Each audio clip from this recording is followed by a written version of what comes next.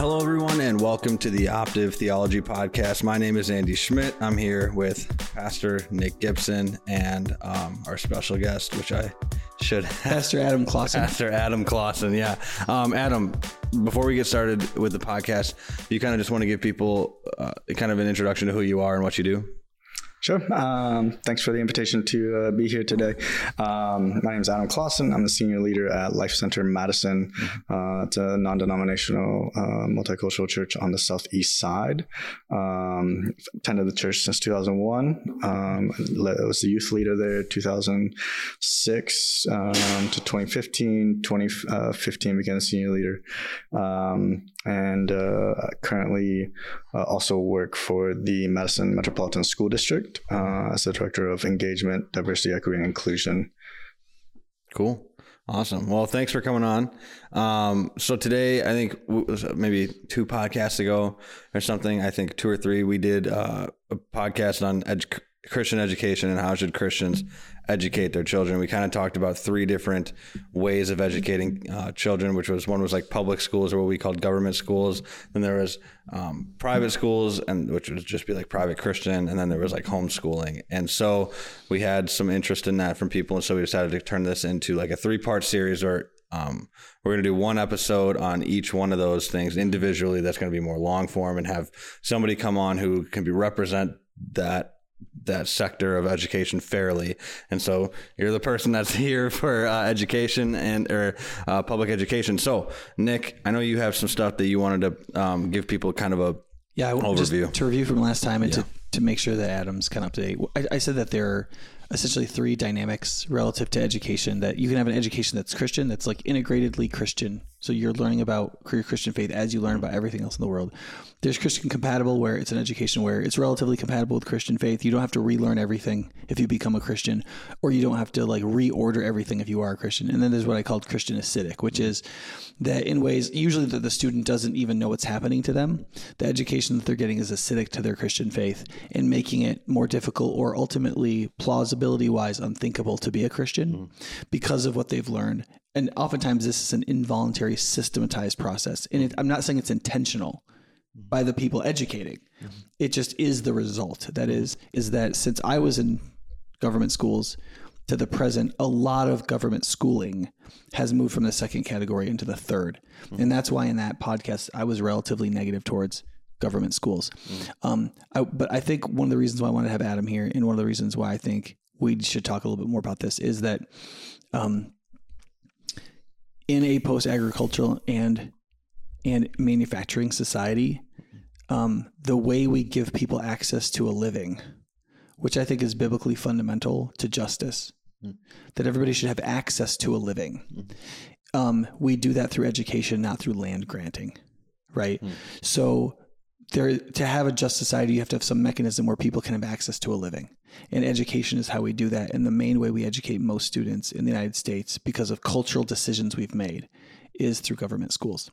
And so there's going to be a number of issues related to it, right?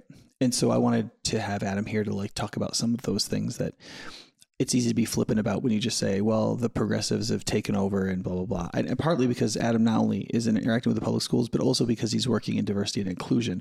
So one of the arguments I think I'm anticipating Adam is going to make is it's actually good not to have control over the thinking and behaviors in your environment, because that's developmentally important.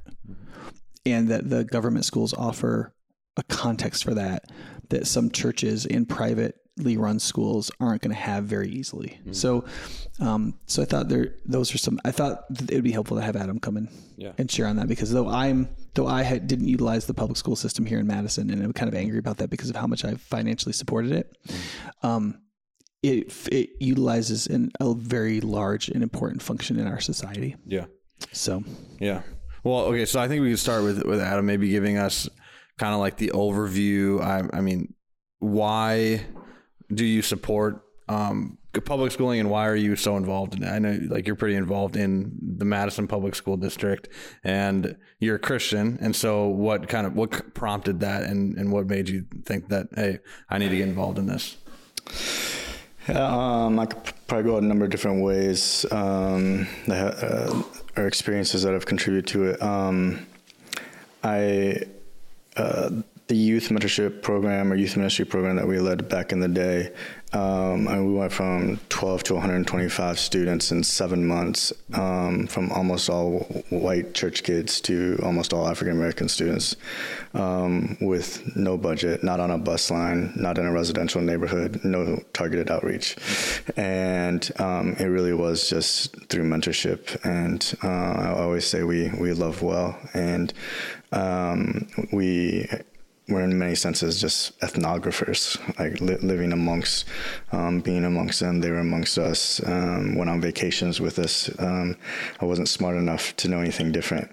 And then being allowed to see up close and personal, specifically the African-American community, and to be received by these families, not just the students. I saw their experiences. I heard their stories, and the compassion is, I think, a natural outflow of that. And to see, how education was going to be really the primary lever for any sort of economic or social, like, upward mobility, out of poverty, because almost all, not all, but almost all of the students in our youth group were low income.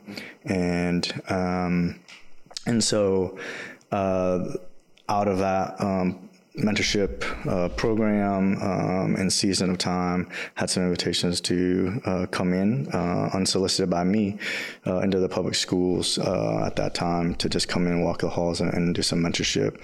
And so I saw the need. And so I think as a Christian, we have to first see people.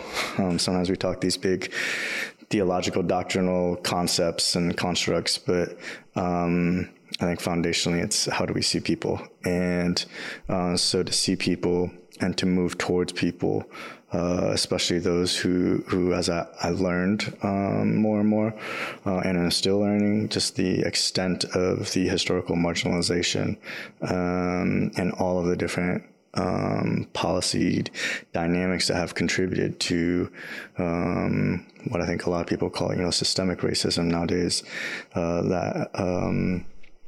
I think for me, that's why I've stayed involved. And so, is it a perfect system? Absolutely not. And I think a lot of criticisms are valid. At the same time, as a Christian, if we keep people front and center,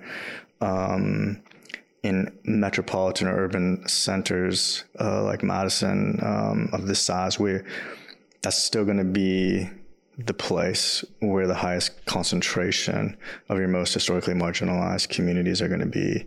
And so how can I access in order to serve and offer whatever privilege, resources, power that I have and the networks I have to just serve. So I think there's two areas, just to break it down for clarity's sake, that we might talk about. One is that Christian parents are responsible for the education of their children on some level and have to make decisions about what mechanisms of education they're going to use. Schooling is one possibility, and government schooling one subset of those possibilities, right? But then there's also the question of how the church is meant to be involved in the world in terms of making disciples and being good neighbors and so on. Can we start with that first one of parents sending their kids to government schools? How do you think about that? Because it's one thing to say Christian adults should go into our public schools and government schools and try to make things better. It's another thing to say that we should send our kindergartners there. Are there ways in which you would be positive or make a positive argument for sending our children to be?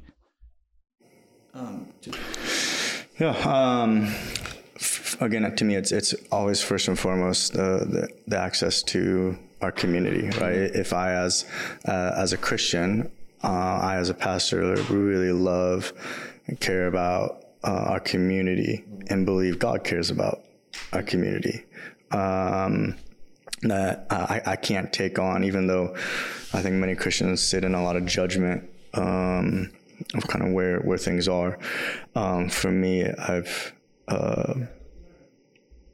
had a love for the community, and I mean, even Abraham and God's kind of debate, if there's, well, can you over Sodom and Gomorrah, right?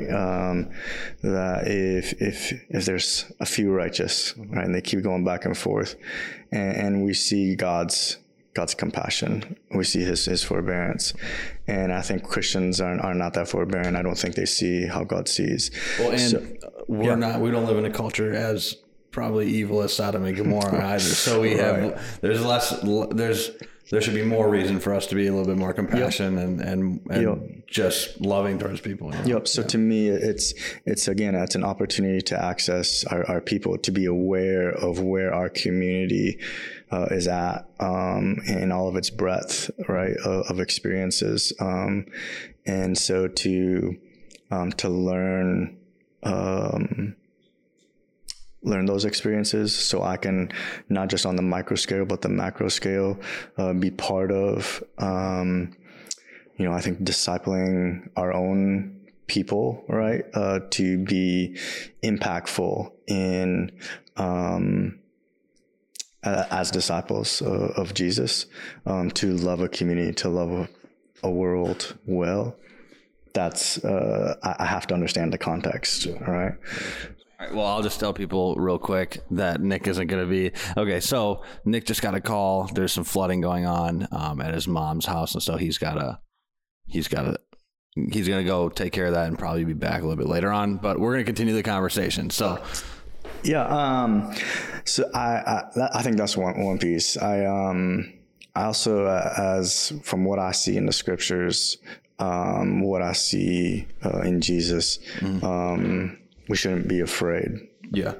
And I think Christians have far more fear of evil than they are persuaded of the power of good. Yes. Right. And if we're to overwhelm or overcome evil with good, then I have to trust in the power of goodness, and generosity.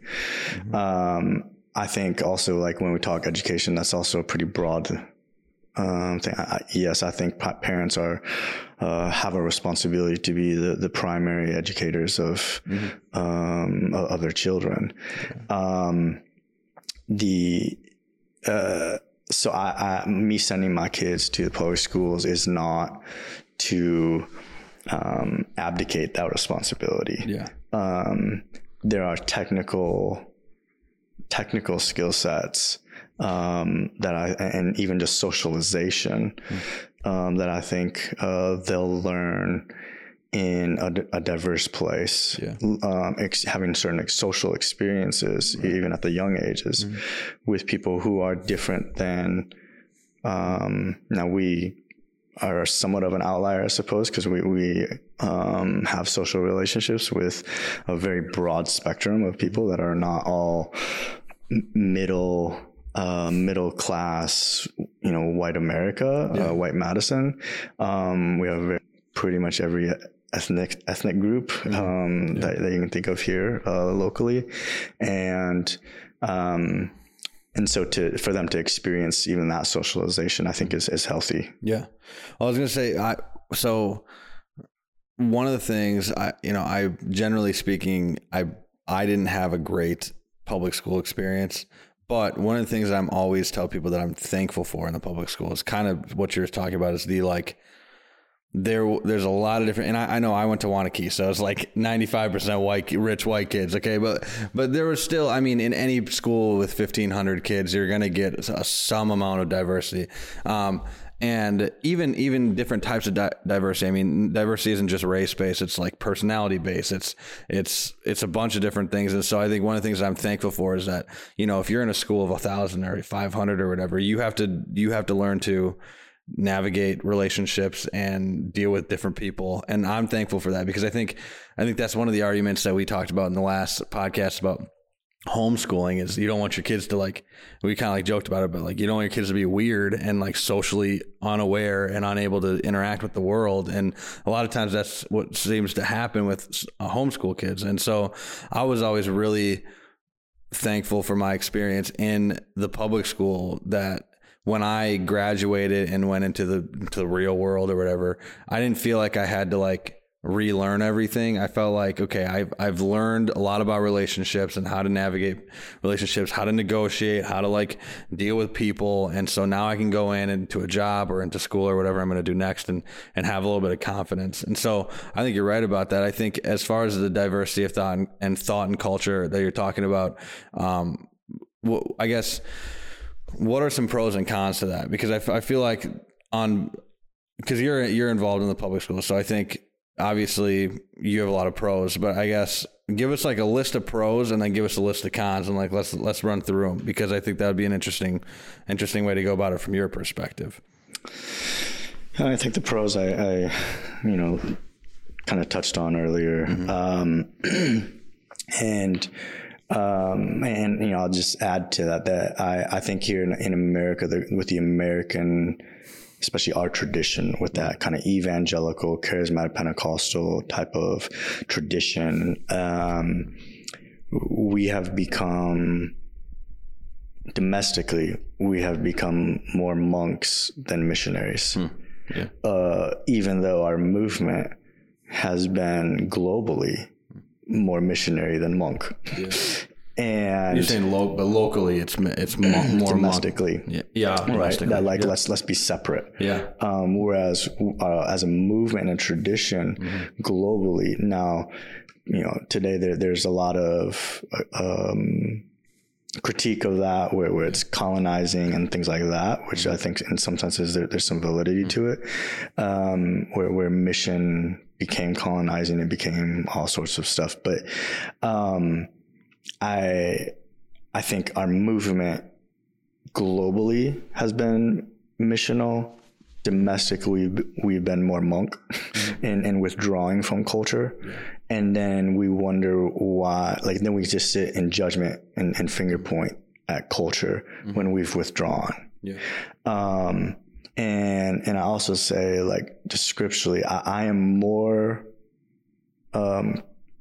fearful of, because when you do wrong, it's wrong. It's not fulfilling. Your conscience is bears witness. All right.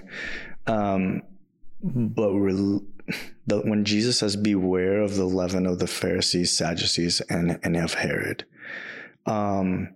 we don't wrestle with that enough. I don't think we are being aware of those influences that I think sometimes numb us into a self-righteous posture or conscience. And so we've almost validated piety over the righteousness that comes through Christ, faith in Christ, right? So, and that's a vulnerability we feel. And when we have maybe historically been able to control certain outcomes on micro or macro scales because of homogeneity, or because there's a general Christian ethic, obviously with still some perversions and dark bad spots in our history, right? Here in this country, right? Okay. And with Native Americans and African enslaved people, right? Asian so all of that in a lot of it done in the name of Jesus, right?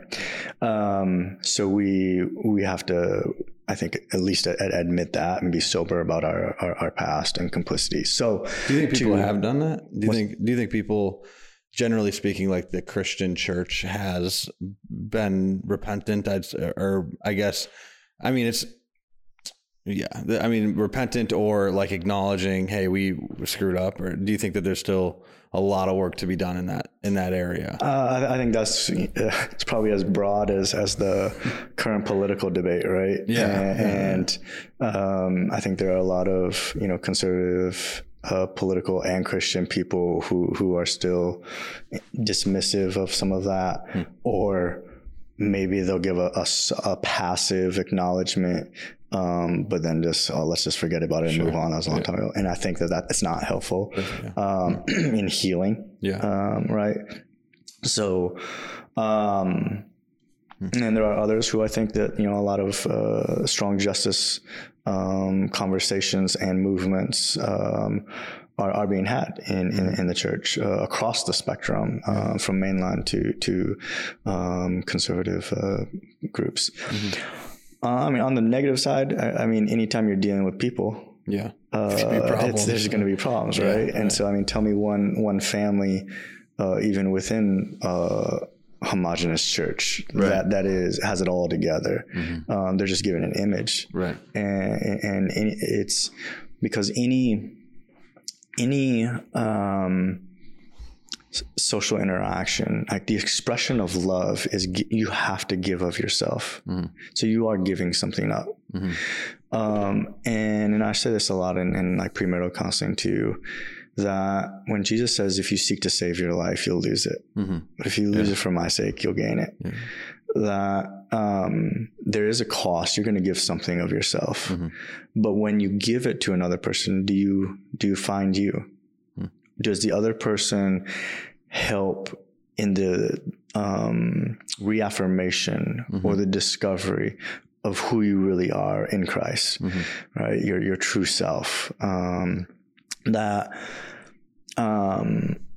To me, there's like, we all give, I say that to just say we give something up in any love exchange, a love expression, right? Like sacrifice is necessary. And so to be in any social context, that's why all the introverts probably love the pandemic, right? They didn't have to give as much, and they could kind of keep their peace. The extroverts were driven crazy. I can say that from experience. So to me, I think just that reality of social interaction, right, is and socialization, it's going to cost you something, but the opportunity to learn these all of these people of every different identity, every different persuasion, they exist. And as Christians, can I help frame a foundational understanding and teach my children how to love people who are different than them? Because even in my generation, I know growing up, once my generation started having a little bit more accessibility to college, 4-year colleges, there's a big talk about, all this, we're losing them, right? The white evangelical church was like, we're losing them. As soon as they go to college, they're getting indoctrinated by blah, blah, blah. And I think it's because we haven't really taught our children how to think. We've only taught them our Sunday schools. Our Sunday school programs and everything is just it's rote memorization. Regurgitate this, and this is true. The whole, and don't question it. Like Awanas and things like I went through Awana. I finished all the books and everything like that. And by the time I was in high school, I was hooking up with girls. Like, not a Christian. As far as you could see, I probably wasn't a Christian. And I think this is like the big question here as far as public school and public education goes. I think, and it's something, because my wife and we're having our first kid in November of this year. And obviously we're talking about like, where are we going to send them to school, or what are we going to do here? And I, as people listening to this podcast know, and I'll tell you now, I'm pretty I'm not sending my kids to public schools. I'm pretty hardcore on that. But because my dilemma here is, what happens? So I think you're 100% on the money when you say that, like, the church has in the last 50, 60, 70 years just taught everybody, here's what you think. And as soon as somebody says, well, why, they don't have really thorough answers. And that was what I struggled with as a kid. I was like, no, like, why do we say that we shouldn't, why do we say that sexual immorality is wrong? Why do we say that we can't have marriage or sex outside of marriage? A lot of it was sex based because I was a little boy, but I was a man. So I think, the question, I guess, is at what point and Nick is back. It looks like everything went well. Okay. The question is, at what point is a kid or a young adult able to handle the pressures? Because I think like even if they do know the whys to the question, when they get into the public schools and they get into the universities, I mean, there's a lot of pressure from faculty, from students around them to, hey, like in some ways to give up what they believe to be fundamentally like core to their Christianity. And so I think that's kind of where the tension lies, is do 20-year-olds, 18-year-olds, 19-year-olds have the mental capacity to be like, this is what I believe and I'm not going to compromise on it. And I guess I'd be interested to hear what you had to say about that. Can I get some context? Because we're talking about post high school now. Yeah, we're talking. Well, we mentioned, and I'm not. This isn't just post high school. I mean, I think it's also in high school. Like I experienced this in high school. It was really difficult for me to stick up for what I believed in. Because the argument we made last time for this audience was that the reason why sending your kids to government schools might be a really bad idea, if the education was Christian acidic, was because it was developmentally inappropriate, not because there were other ideas that they would be exposed to. Right. There's a context for that. Right. So like if we produce Christians at age 25 or 34, right. We say, well, no, we can't possibly interact with these ideas. That's catastrophic and pathetic, impossible. And it's not biblical. Right.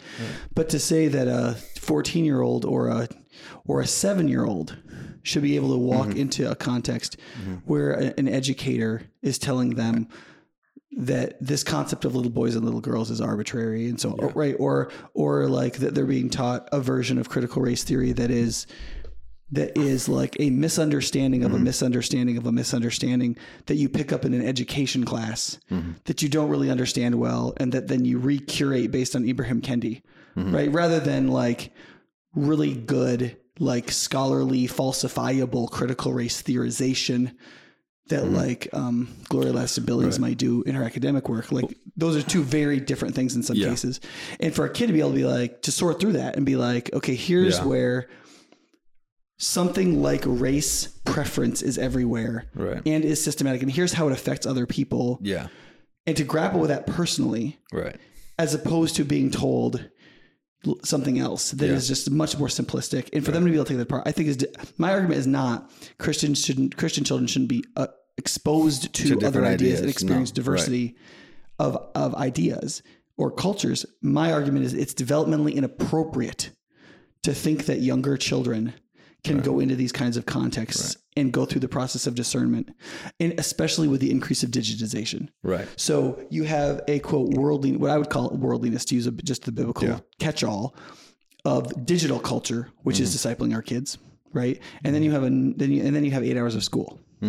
Yeah. And I think that that's categorically overwhelming. Yeah. Well, he was, I mean, so those would be my two arguments. So I'm wondering like, because if Adam just said, hey, look, we live in a diverse world, we have to interact with different kinds of people, I'd be like, absolutely. I think you were more saying the, and you tell me if I'm totally wrong here, but that the Christian church throughout in America, the last 50 or 60 years has taught young people and kids like what to think rather than how to think or why to think these things. And that's the reason that when they go to the universities or when they go to the high schools that are heavily, let's say, progressive and don't believe in Orthodox Christianity, that they end up walking away more because they actually don't understand what they're thinking. And I don't totally disagree with that. Like, I think that was somewhat my experience in high school. That's a portion of it, I think. Yeah. Sure. And I guess the question then ends up being, I think that's a holdover of people believing they live in a Christian or Christian compatible society educationally. Yes. Well, I agree with that. Because like if you, like for example, if I send my kids off to church, I don't say, don't let them brainwash you. Because I go to that church. I expect what they teach there to be compatible with what I teach my kids. So I don't have a defensive or what I would consider a minority practice relationship. Now, minority practice, that phrase could mean different things, even in this conversation. When I say minority practice, I'm thinking of like Jews in America, where there's certain practices they do to keep their their subculture together to keep their ethnic identity and their religious identity in the midst of recognizing they're going to be a P and a C of otherness. Yeah. Right. And so I don't do that when I send my kids to church. Yeah. Because there's compatibility. And so for a long time in American history, there was compatibility with Christianity doctrinally and familial and individual ethics generally. Within the public school system. I think Adam would argue, yes, and oblivious to systemic racism and racial preferences. Right. And there's other areas of ethics which are inherently Christian, because anything ethical is Christian because it relates to God and the Christian. Anything truly ethical. Right. So like you could argue that insights from like the places where progressivism has been correct, like certain things relative to gender, in terms of like women being able to make choices relative to their lifestyles and like things relative to racial preference or so on. I think like those areas would have been areas of blind spots, but generally speaking, the idea that like a general sexual ethic, a general way you should treat other people, even when people didn't treat people that way, like Vice had to pay a certain tribute to virtue and there was a certain kind of agreement. I think one of the things that people are struggling with right now is that, so I think one of the reasons why Christians taught people what to think, not how to think, was teaching people how to think is much more important as a culture. You could say diversifies, or you could say fragments, depending on your perspective. When a core of agreement goes away, which isn't just the reality that like we have more ethnicities living together in cities. It's also the issue of like, when I was a kid, there were basically 3 stations people watched, and everybody watched the same sitcom the night before. Right. Don't you think at some point though, like whether you do, like if you're teaching people what to think, like no matter what culture you're in, to some extent, these are going to be like shallow people intellectually. They're going to be ideological people who just are in their tunnel vision. Like, but that's also 80% of human beings. Yeah. But like, we don't like Adam and I are in like less than 10% of educated people. Where we're like trying to figure out the epistemology and the reason people are thinking what they're thinking, why they're thinking it, and how that functions. Like one of the difficulties of being above average in education or intelligence or any of these things is you just don't know what it's like to not be that. Well, as it relates to like most kids and most adults have no interest in understanding their epistemology and what they think. They don't really want to fool with that. Do you think they don't have an interest because that like it's whatever, they're like born that way or something like that? Or is it because of the education system and because of what they grew up in? I tend to think that like the reason I didn't care at all about anything by the time I was 18 years old was because I was taught to not really care about anything, or I was taught here's what you should think about things and that'll just get you through life, rather than then once I started to open up, once I came to church and like I started being questioned and hey, here, what do you think about this or that? It opened up a whole new avenue for my brain, I'd say. And I just started to like really dig deep into different things. And now figuring out why people think and all this stuff is really interesting. I think as far as education, as this all relates to education, there's been a good bit of discussion over the years about whether or not an education system like we have that was in some ways modeled on like German Bismarckianism, like makes sense in this culture, right? There's been a good bit of discussion about that. Yeah. That like our education system in its generalities was structured around industrial human life. Yeah. Right. And so factory. Right. And so schools like Montessori schools have tried to break that up a little bit to like have curiosity led education, you know? And for me, that's educational theory, which is a area of intellectual interest and practical interest. But what I think I want to agree with, and I don't want to put words in Adam's mouth because I don't know that he would say it is the reason, right? I do think it's true that a lot of churches are teaching kids what to believe and not how to think. But remember, the average IQ of an American pastor is 100. The average amount of education the average American pastor has had is Bible college or less. Right. That's still more than most people. There's a huge difference between a PCUSA church where a pastor has 96 graduate hours in theology and your average charismatic church or fundamentalist church where they were given like an overhead projector and a Bible and blessed to go out and do the ministry. And so I think Adam would agree with this because I think one of the churches, the church he was a part of, I think that minister like didn't have the benefit of a seminary education. And so he wasn't interacting. Like you almost have to go to seminary and do prolegomena. Sure. That is like what are the problems of thinking theologically and how do they relate to the world, or take a contextualization class before you even really have the tools to really understand what you're doing, unless you just, I think Adam kind of looked it up off the ground because he was of Asian descent, raised by white parents in the city, reaching black kid. Like, as he said, he was like an ethnographer by accident almost. And I think that forces you into a certain amount of There's got to be an argument though exploration. for in the United States.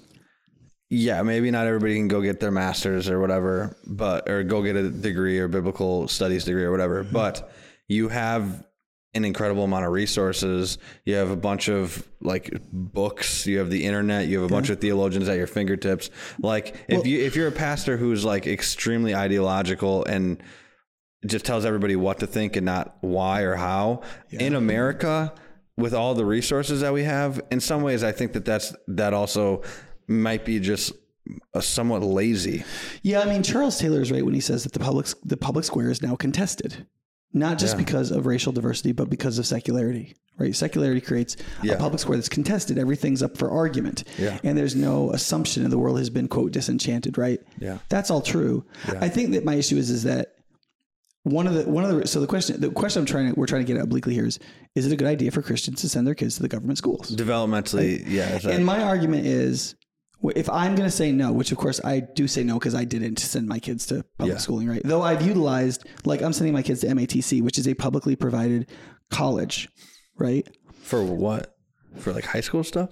Yeah. So my 17-year-old is going to go to MATC because I trust that education more than I do the K to 12 education. Interesting. And I think she's more ready for it because it's more, anyway, the point is that it's one thing to say we've taught our kids what to think, not how to think. Now I think that's worthy of a whole podcast. Yeah. Because catechesis, just telling them what to think, I think has been a complete and total failure. Yeah. I don't think we've even, and I think Adam probably agree with this. We haven't even really taught them what to think. We've taught them a few things of what to think, and that's it. Right. We were talking about like Awanas.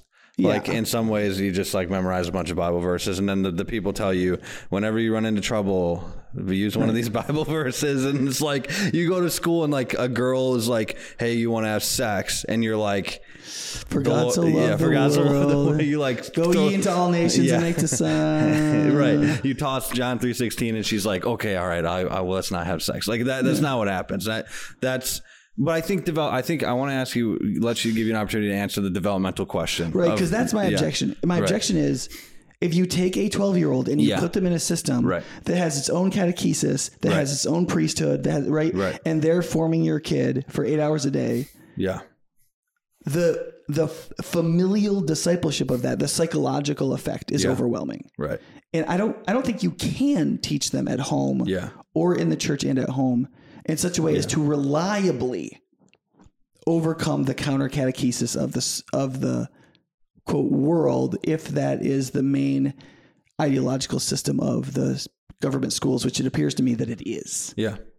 Yeah. So what do you think developmentally, is it appropriate to send your Christian children? Let's say non-Christian is a different conversation, but like your Christian children or kids that you want to be Christian, is it developmentally okay to send them to the public schools? I think at the bottom, I was going to ask this and then Nick came in, but I think it all comes down. I was going to ask about like some of the things that are being taught, like as far as like LGBTQ plus and some of the sexual things that are being taught in the public schools, especially in Madison. I mean,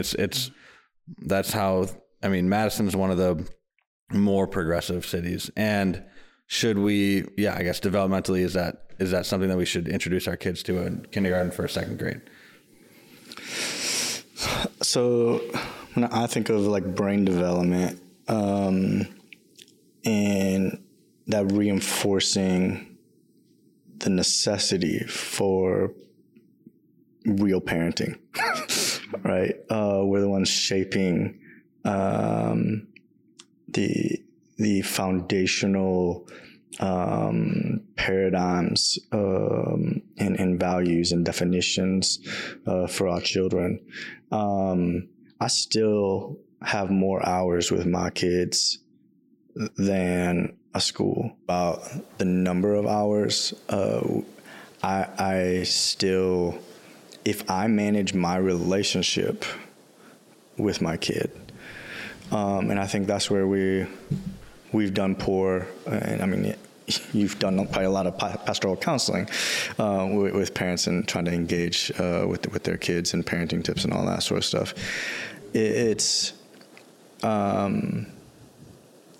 I feel like it's my responsibility as a parent to shape my children. So as pastors, how do we shape parents so they can parent well?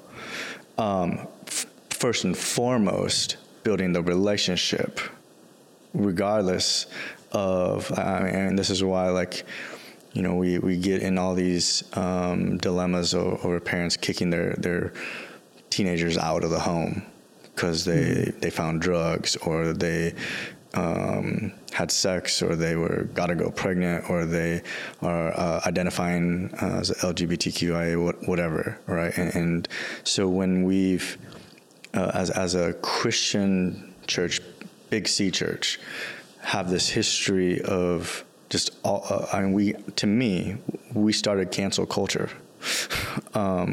We kicked them out of our home. We've kicked them out of our churches. And so what do we expect people to do in exile? And okay, but I think that's a specific subset. Maybe that's, I think maybe some stuff that you've experienced, Adam, but like, that's not what I'm seeing at all as a pastor over the last 12 years in Madison. What I'm seeing is parents that are trying to be super understanding, highly engaged parents who are having family devotions with their kids, who are talking to their kids regularly, and who, when those kids hit adolescence and their differentiation begins in like the psychological structure of adolescence, when they're starting to think more in terms of themselves as like and unlike their peers, as opposed to their parents, they are psychologically overwhelmed by what they're meant to conform to, and that the government schools aren't just a place where you get taught LGBTQIA plus ideology, right? It's not like they're interacting with LGBTQ people. There is a warp and woof to the whole ideological spectrum. Like the assumption of, for example, expressive individualism is in everything, right? A certain context of communitarianism is in everything. A certain idea about the right kind of secularity is in everything. And the student can't really say, oh, that's like intentionally irreligious scientistic secularity as opposed to mystically enhanced. Like they can't do any of that epistemology, right? All they know is they're in a context where everything is this way, which is being, of course, reinforced by TikTok and YouTube and all the podcasts. And if they know in their brains, if they feel no, like something's off, reject it. Yeah. If they like, I remember when I was in high school and I had a teacher, my biology teacher. For some reason, we were talking about climate change in biology class. I don't know why, but she was bringing up because climate change affects the entire biosphere of the planet. Yeah, right? I mean, yeah, okay. It seemed ideological in that moment, maybe. Yeah, and so we were talking about man-made global warming, and I just, and maybe I was being a little jerk or whatever, but I raised my hand and I was like, I think man-made global warming is like Democratic propaganda, and I was probably being a jerk, and my teacher was like, okay, and I thought this was a fantastic thing that she did. She's like, okay, look, if you can find me one paper or article written by one scientist, an actual scientist that doesn't believe in man-made global warming, I will distribute this to the entire class, to like all the people in your grade, and we'll go through it as a class and we'll see if it's accurate or not. I'll have everybody read it. And I was like, okay, that's awesome. Wow. Because it gives me an opportunity to like actually prove whether or not I'm correct about what I said. And she's showing she has scientific standards. Right. Like, exactly. Yeah. She's making me go somewhat to do an experiment and figure out what I think. And so I go home and I tell my dad, and we're like, all right, well, let's do some research. Let's go on the internet. Let's read some books. And so, we go and we find that there was 1,000 different international scientists from around the world who presented this to the Supreme Court, that like man-made global warming wasn't legitimate. And there's like 500 pages that they had all written. Each scientist had their own kind of like excerpt of, it wasn't scientifically decisive, I think was their argument, right? That you couldn't prove that it was the case. Right. Yeah, exactly. Yeah. And it was to the Supreme Court. It was real scientists. It was meteorologists. It was people who they know climate. They understand this stuff. And, and so we joke about it now because we went to Walgreens and bought a ton of paper because we had to print this whole thing out. It was 500 pages, paper and ink. And we printed that sucker out all night. And I was kind of proud of it. So I brought it to school and I brought it to the teacher and I was like, look, here's 500 pages, here's 1,000 different scientists. Like, if you don't want to show this to the whole class, we don't have to. It's 500 pages. That's fine. I just want to bring this to you. And it was kind of a big event and it was over study hall and everybody went to the class to see what happened. And she like flipped through a couple pages and then she looked at me in front of the class. She was like, this doesn't have enough graphs, and threw it in the garbage. And it was like one of the most humiliating.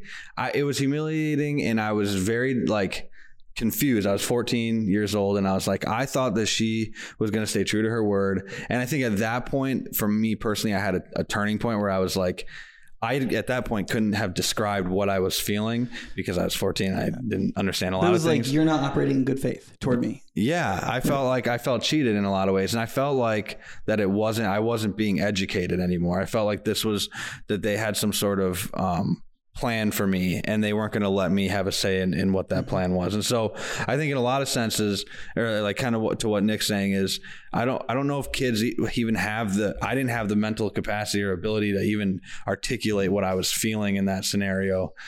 And if I would have tried, I think it would have just got shut down. You're just going to internalize the psychological rejection. Yeah. And that is enforced by the authority figure of the teacher and the corporate affirmation of the students. Yeah. Which tends to be a dumbing down effect, right? Students the student feel is don't rock the boat, don't change things. Yeah. So like the point, so let me just put a period on that and then let Adam respond to it. So like, as I've pastored this church for 12 years, like, you know how I preach, like I preach pretty academic, like, here's why we believe this. Here's the argument for it. We have like extensive educational stuff and people have access to like an enormous amount of educational stuff. Usually give like an argument against things. Yeah, too. I'll actually do like culturally deconstructive apologetics in my sermon for 10 or 12 minutes, like most weeks. Mm-hmm. The parents in our churches who have had their kids in government schools are seeing like a 10% or 5% retention rate of them being professing believers. And we're seeing something like this is something of a guess, but judging by some things that I'm seeing without getting too specific, a 12%, maybe 12 to 15% LGBTQIA identification of students. Interesting. And most of it is non-binary, not gay or trans. Here at the church? Yeah. Interesting. Yeah, they're in one grade, in one gender.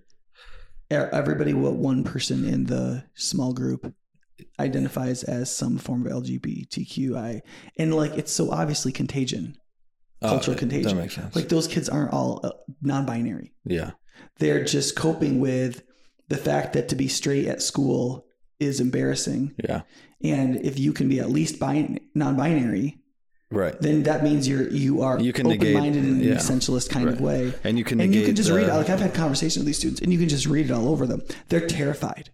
Yeah. They like on a visceral level I mean, I know some of the African-American leaders talk about trauma, like our kids have experienced trauma from racism. I'm seeing what I think are the same psychological effects in like religious children. Yeah. That they're experiencing psychological trauma. Yeah. Not just from the public schooling system, right, but also by their inappropriate and developmentally abusive or inappropriate relationship to digital culture as well. Yeah. And that is producing a psychological milieu where we're seeing depression, mental illness go off the charts for American young people.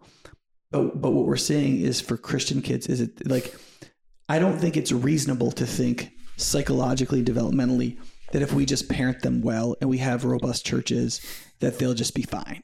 I've tried to believe that. I wanted to believe that. Like I wanted to be a professor in public colleges because I was like, we need to engage I'm from the evangelical tradition of Carl F. H. Henry, which is we have to engage. You can't not engage. Mm-hmm. And if you can't send your kid to UCLA, then ultimately we will be backwater fundamentalists. But at the same time, I watch our families put their kids in these schools and they get back little Romans instead of little Christians.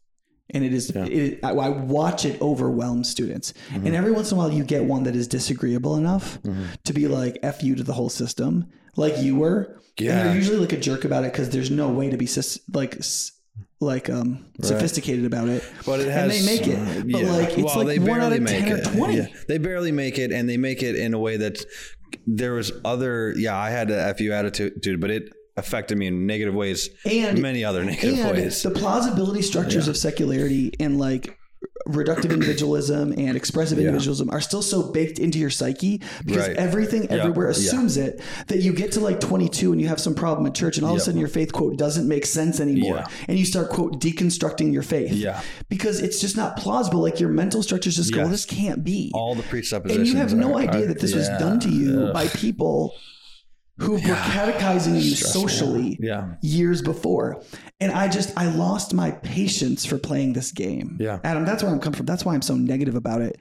And like, I'm willing to say to our adults, look, you need to go into the public schooling system and you need to help kids read and do math that are struggling, and don't send your kids there. Like that's like if I could quote fix things, I'd just say money should follow kids. Parents should make decisions. We should disband the entire government school system. In 3 years, everything will reorder itself. And we'll have schools that will all be based on ideas of how to educate children. And Clean Care will have all the money he needs. Mm-hmm. And the people who have innovative ideas will have all the money. Like Adam could start his own school and have all the money he needs. Right. Each kid will have around $10,000. That's a lot of stuff. We need to let Adam on for a while. I think we're still speaking to and really, and I'll admit I'm a really simple person, and I want everything from me foundationally to be about love. And what I hold foundational to my faith is the reality of a resurrected Christ who is still present with us.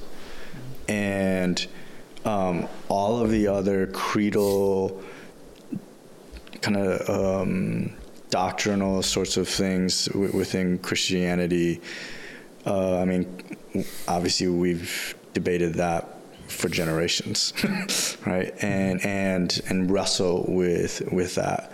And so I think we're making some really broad statements and generalizations, and I think within every kind of social category or identity, like there's the nuance. Like there is no monolithic. What are some of the broad state? Like let's break down some of the things that maybe we said that Nick said was more of a broad.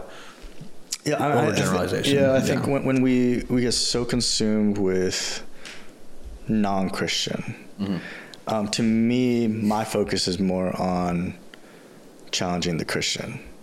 Like I was telling you, I think when Nick was gone, right? Like I'm more concerned with what Jesus says: "Beware of the leaven of the Pharisees, Sadducees, and Herod." I don't know the other leavens that like we should really be aware of. Than those things, because a little leavens the whole lump. So that's why I challenge my Christian peers and clergy peers much more, and because otherwise we kind of can create this like self-righteousness that is somehow separate from Christ, and it's because of our supposed doctrinal purity. I'm superior to whatever another sect and tradition or denomination of Christianity, or non-Christians' other faith, right? You think that's wrong? Like you think it's wrong to be? I'm trying to clarify in my head. Do you think it's wrong to be like? I don't know. Like if I'm like a Baptist and I'm like, this is the way. This doctrine is the doctrine. Premillennial, pre-trib rapture, like that. Whatever. I think is. Yeah, because is it wrong to have is it wrong to have like a theology that you think is better than everybody else's? I think everybody has perspectives. Yeah. We don't do. We're too, I think, binary. I think we're too dualistic, and it has to be this way, and all others are wrong. Right. Rather than like, and I've appreciated this about Nick over the years, like. He can argue another side. Yeah. He has his own opinions, right, and where he may land on certain things, but he'll at least acknowledge the other side. Yeah. In this evangelical tradition, that's not very common. We're very dogmatic, and it's only this, right? Mm-hmm. And so, so to me, everyone's going to have opinions. You know. Spouses are going to disagree, right? Parents and children are going to disagree on stuff. Yeah. And so to me, agreement is not like the foundational thing. It's really like, to me, and this is how I think I define love. Like it's really at a foundational level, it's knowing and being known. And like the first relationship we see in Scripture, Adam and Eve. Adam knew Eve, and she conceived and bore us. Like there's an intimate knowing of one another, and I'm bearing myself to you, and I'm trusting you to respond to that knowledge of me, and my vulnerability or in my strength. So you're affirming or you're covering, and being sensitive to whatever vulnerable knowledge I gave you.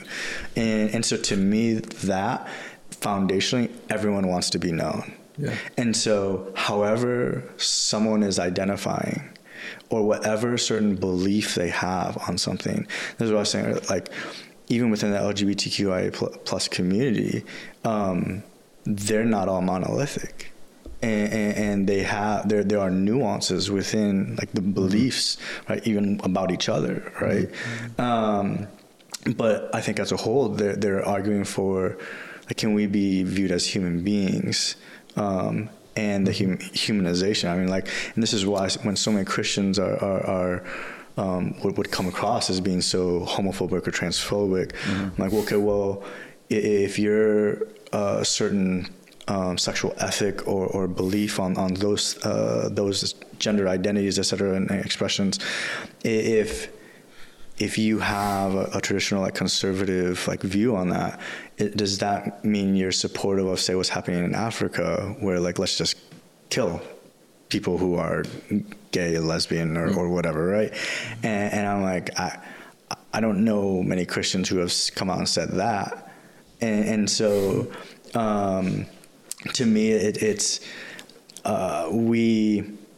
when we speak in these really broad, or all black people, or all white people, all Christians, and that's why so many of them are against us as just identifying as Christians, or we don't know how to think beyond just our partisan lines politically, right? Well, I'm just a party line voter. Well, you're not thinking about the issues, and there ought to be some nuance that in your thinking and conversation about some of these things, regardless of how you end up voting at the end of the day. Yeah. And so to me, because primarily we have to love one another. If we really are pro-life, I can't just kill everybody I mean, solitary confinement, that's a punishment, right? And so I can't, it's not good for man to be alone. And so how do I still maintain a relationship with people who are different? And to me, when Jesus, or when the psalmist says, "You prepare a table before me in the presence of my enemies," the table is always representing this reconciliation experience, right? Mephibosheth being carried to the table of David. It's a reconciliation with the house of Saul, Jonathan, right? And so when Jesus is saying, "Father, forgive them, they know not what they do," to me, in my heart, with everybody who disagrees with me, whether they're Christian or not Christian, can I sit at a table with that? Jesus ate with tax collectors and sinners. He ate with the other. He prepared a table of reconciliation, 2 Corinthians 5, right? Like, God was in Christ reconciling the world to himself by not counting their sins against them. Mm-hmm. And to me, that's where my heart posture has to get to. If I stay in these really big kind of pop debates over all these issues, I lose then the person. And I contribute to the marginalization or the harm of people who they need a lot of love. Yeah. And so to me, it's not helpful. And that's why for me, foundationally, how can I allow a person to be known and to be safe with me, to be who they are? Mm-hmm. And I trust, like I was saying earlier, I trust the power of goodness. Mm-hmm. And me being charismatic Pentecostal, I trust the incognito expression of gifts of the Spirit, right? Mm-hmm. To enable or give a person an experience where they feel known, not just by me, but by God, and loved. And then I trust the whole Pentecostal tradition is God happened to you, and something changed you. And love is patient. Mm-hmm. So I have to have that. Like, if love suffers long, like there is a suffering for me that I may have to endure. Because love, as we were talking earlier too, love costs me something. Yeah. And so I just think we're not matured in love, because we always have a but, right? Yeah. And then it's like, there shouldn't be some foundational agreements that, and then it's like, well, what are those foundational agreements? And that's why do we have so many Christian denominations? Right. Yeah. And so to me, it just gets really messy. Would you say that the what you just said, would you say that is a statement that you would put parallel to the arguments I was making, or do you think of it as like an answer? Because like the stuff that you said, I don't think I disagree with anything that you said, but I also wouldn't consider it relevant in a sense of like refuting what I said. I think what I hear you saying is, Nick, what I'm really concerned about is when we think about what you're saying, it produces in us a posture of combativeness and self-righteousness. And that produces nothing good. Right. That's what I'm hearing you say. And I think I 100% agree with that. You think that like combativeness is not good? I think when you try to defend people, especially in like a debate kind of context where like ideas and policies and practices are being discussed. Yeah. It's very hard to defend without being defensive. Knowledge puffs up, right? Love edifies. Yeah. Especially if you feel like you're a minority, right? And especially if you feel like you're not being listened to. And also, one of the things that's important to recognize is that publicly in American life, we have moved to like what some sociologists have called a post-truth culture. Mm-hmm. That if we talk to people who are in public advocacy and public ideas and so on in policy, for the most part, they have migrated to views of all public actions are actions of power. Mm-hmm. And so you could tell me you're like making an argument, but you're not. You're really trying to take power because there's a certain amount of power and control, and you're trying to get some of it. Right. And so like people talk about like mansplaining or like white splaining or whatever. It's just like you're just trying to you're not really making an argument. You're just trying to keep your power is all you're doing. Right. Yeah. As a Christian believer, like I see the hypocrisy in that, right? Like I see that like people want to say that to me as like bracket me out as a white man. I also see that that's what they want to do when they have the authority to take power in a public school system. And they're talking to me as a religious believer who is now a minority in that subcontext. And they're just trying to like secular splain to me and then devour my children ideologically. So like when Adam says love is the dynamic of knowing and being known, having the capacity to be vulnerable with another and to be embraced by that other.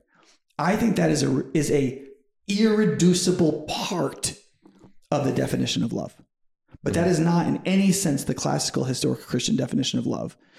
It would also include the commitment of the will and action of the self to the true good of another, right?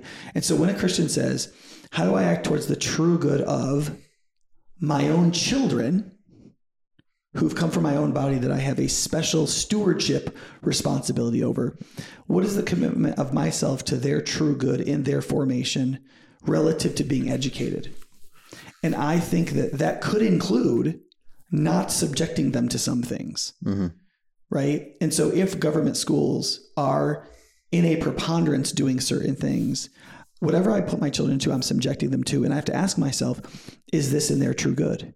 Is this going to help them be the kind of person that can love the way Adam says? Because if I send my kid into a place where everything's about power, and that's what they learn in the warp and woof of everything that's being done. It's all about power. It's all about who's getting power, who is like trying to get some of it so that they're not marginalized. Everybody's terrified to be marginalized, and everybody's trying to be in the middle, and everybody's scraping and fighting and biting to get there, right? And pretending like they're civilized when they're not.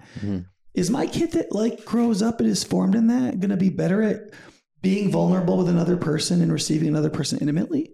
Or are they going to be infinitely worse off through the trauma that's created and the extremely bad example that they're experiencing? Or are they going to be better? I think my question, when you talk about love. So like I agree. So I'm trying to reset Adam again. I agree with everything that you said.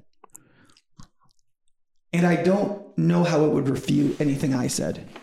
So I like, cause I feel that like I've seen, I noticed this listening to a Jordan Peterson video recently that since like he, I don't know, do you know who Jordan Peterson is? He's like a public intellectual psychologist. Okay. When I discovered him in my sabbatical 6 years ago, I was listening to his personality lectures at the University of Toronto. Oh. They were fantastic. It was extremely helpful. When he said, I will not be told what I can and can't say by the government, I was 100% to say, since he's joined the Daily Wire, he just sounds angry to me. Like he's like, there's like a pointedness of like everything he says, and he's like kicking he's like, and I'm like, no, Jordan, the cool thing about you was that you were completely in control of yourself while people were attacking you. Yeah. And you were able to be even playful with them.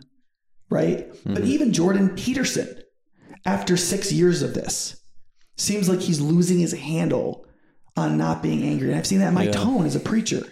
That like when I was reading a lot of Tim Keller and just getting going, I was like really open and like, and then I saw the kids of our church being constantly devoured by the city and digital culture. And no matter what we do, it didn't seem to do it. And I'm not one of those people who argue that, well, what's most important is you believe that we're pre-mill, like pre-trib. Like that's not what I do at all. Yeah. But like, it's impossible in my view to go to the New Testament and think that, for example, sexual ethics are a place where we don't have to agree. Yeah. Now, Adam's right. You don't have to agree with a non-believer. Right. But within the body of Christ, if you read the New Testament, I don't see any way to read the New Testament to not believe that a Christian agrees on certain ideas relative to human sexuality and sexual ethics, to certain ideas relative to race and ethnicity and inclusion. I don't think you can be a Christian and just say that Ephesians 2 is debatable or Galatians 1. Those things about inclusion and belonging and the universality of the human family within the cultural distinctives of our experience dynamics are non-negotiables. Because if you don't believe in those basic ideas about sexuality and ethnicity, you aren't acting in the true good of another. So you can say, well, I want to have an intimate relationship with you. But if you're not acting in the other person's true good, you're not acting into the accords of real intimacy, which is to give oneself to the good of another, right? And so I agree with Adam, but the part of the issue is here is like, I'm trying to embody the result of his critique. And this is why Adam and I have had some interesting conversations over the years. The thing he says, let's not be that. I've been spending my whole career trying not to be that guy, and I'm not getting substantially better results. And so I'm willing to say, I just don't think you can give your kids to the overwhelming wave of secularism, either in digital technologies or in most of the government schooling. I think it's unloving towards your children. I was going to ask, so that's my frustration and I say that in full agreement with what Adam said. Yeah, no, I was going to ask you after that. I think like to your point about love being part of love being to know, fully know, and to then fully be known. And I would say like ultimately to fully know God and then to fully be known by God at the end of the day. I think the bottom line question as far as education and child development goes is do the public schools I don't know what the right word here would be. Like, do they empower or do they give children the opportunity to fully know God and for God to fully know them? And, or at least be educated with a capacity to do it. To do that. Yeah. I want to hear what you have to, what you think on that, because I mean, I just, what do you think? Obviously it's interesting. I mean, I'm wondering because I don't think like Nick said, I don't think you're wrong about any of this stuff. And even about like sitting at a table across, like from somebody who you completely disagree with, like that being one of the end goals for Christians too is awesome. And I think that Christians have lost that spirit, the spirit of conversation and debate in a lot of ways, to go and talk to somebody who they totally disagree with. But how do we get our kids to that point to like love God and fully be loved by God developmentally? Because we know that like 4-year-old, like you probably when you were, I might be wrong about this, but like when you were like 10 or 12, you probably didn't have the full understanding of God and his love and scripture and the beauty of Christ that you do now, that kind of gives you more tolerance for conversations that might be more difficult or that might have previously made you want to leave or walk away from people. Does that make sense? I mean, if the question is, can an impersonal institution help kids know God? No. No more than the institution of the church. It's the people. Like the real church is the people. And so to me, where are people? And people can make impact anywhere they are, in any industry, in any institution. A good person in a bad system can still bear fruit. What do you mean by impersonal? The institution, and that's why I was trying to understand your question. Okay. Right? Like, was your question, can a government school help kids know God? No. Well, can they set the framework? Because I think there was some confusion that I had coming out of the public schools. I mean, even if you said, can a government school not be acidic to the faith of students? Yeah, or just like teach natural law. I don't know, like things that are gonna, like, they aren't technically biblical, but then when you know the natural understanding of how the world works, you read scripture, it's going to be much, in my opinion, it's going to be easier for you to understand scripture because it lines up with the things that you see around you, rather than what I think is being taught now. It's like postmodernism and expressive individualism that kind of is like, which is effectively a form of transhumanism. Yeah. Which is by definition not a natural theology. And it's hard for me to, like, if I have that presupposition to read the Bible is really confusing and makes me want to reject it because it's like all the things I learned for the past 18 years, this thing's telling me that that's all wrong. Like, I don't think so. And by the time you're 25, your brain is like fully developed, and it's going to be hard for you to change your mind on a lot of things, you know? So that's kind of what I meant by that question. Not like, should the public schools be like teaching kids the Bible? More like, should they be teaching things that are going to be helpful for kids to understand the natural world around them? Therefore, Christians send their kids to that school, and maybe they have a better framework for when we want to share the gospel with those kids when maybe they're older and able to understand it. Again, I think so much, yes, there are kind of broad curriculum decisions or adoptions that are going to be across the, a whole school district. But to me, the real impact is always going to be the teacher.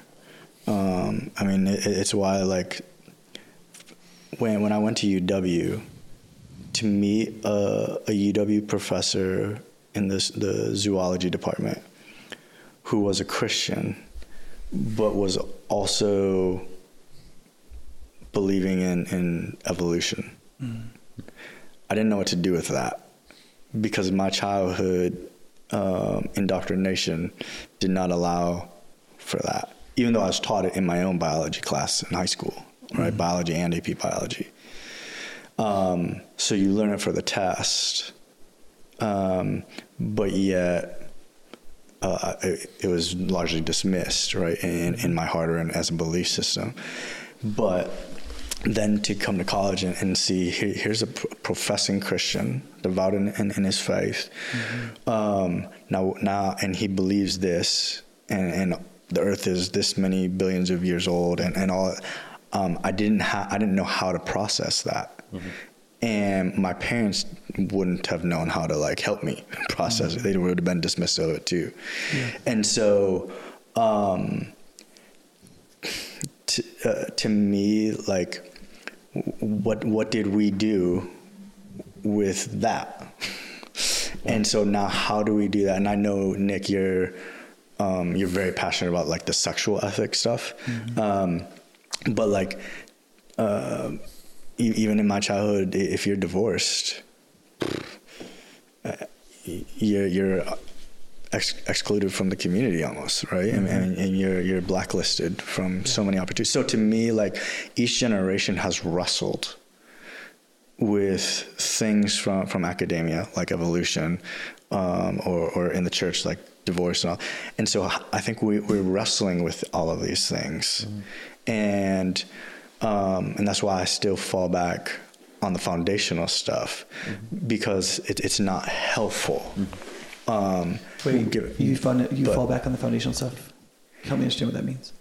On the just like. Oh, you're saying that's what you insist on, right? Okay. And so that way we can, as relationship and trust is built, we can get into the nuance of why a child or young adult, why they are starting to believe certain things about themselves, right?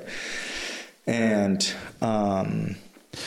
just to be clear for our listeners, I want to make sure they understand that I'm not saying I have concerns about a 14-year-old teenager saying, "Hey, I think I might be LGBTQ." I have a problem with adults teaching ideologies about sexuality that developing kids find very confusing about their own development in sexuality. I'm mostly concerned about the adults, not the students. And I think that's why I was saying, like, there's nuance in how certain curricula is being taught, and from teacher to teacher, from school to school, and because there are going to be some who are going to be some teachers, some schools will say, here are different identities, how certain people identify. Here's what that language means. Here's what pronouns mean. Here's all of that sort of stuff, right? And they're giving certain definitions from a relatively objective approach. There will be others who it is going to be maybe the other side of the militancy of conservatism, right? And the indoctrination we've instilled on certain things. In the public school, you think that there's people on the more conservative side in the public school system? No, he's saying that there are some people that are just going to say, hey, some little boys, some children are going to say, even though they're a male, they're going to say, I'm a girl, my name's Taylor, and my pronouns are her, she, her, and that's just what some people are going to do, right? Now, I don't know that you can teach the fact of that without some value in it, because you're saying that that's okay. They're going to do that. We're going to tolerate it. We're going to say that's okay.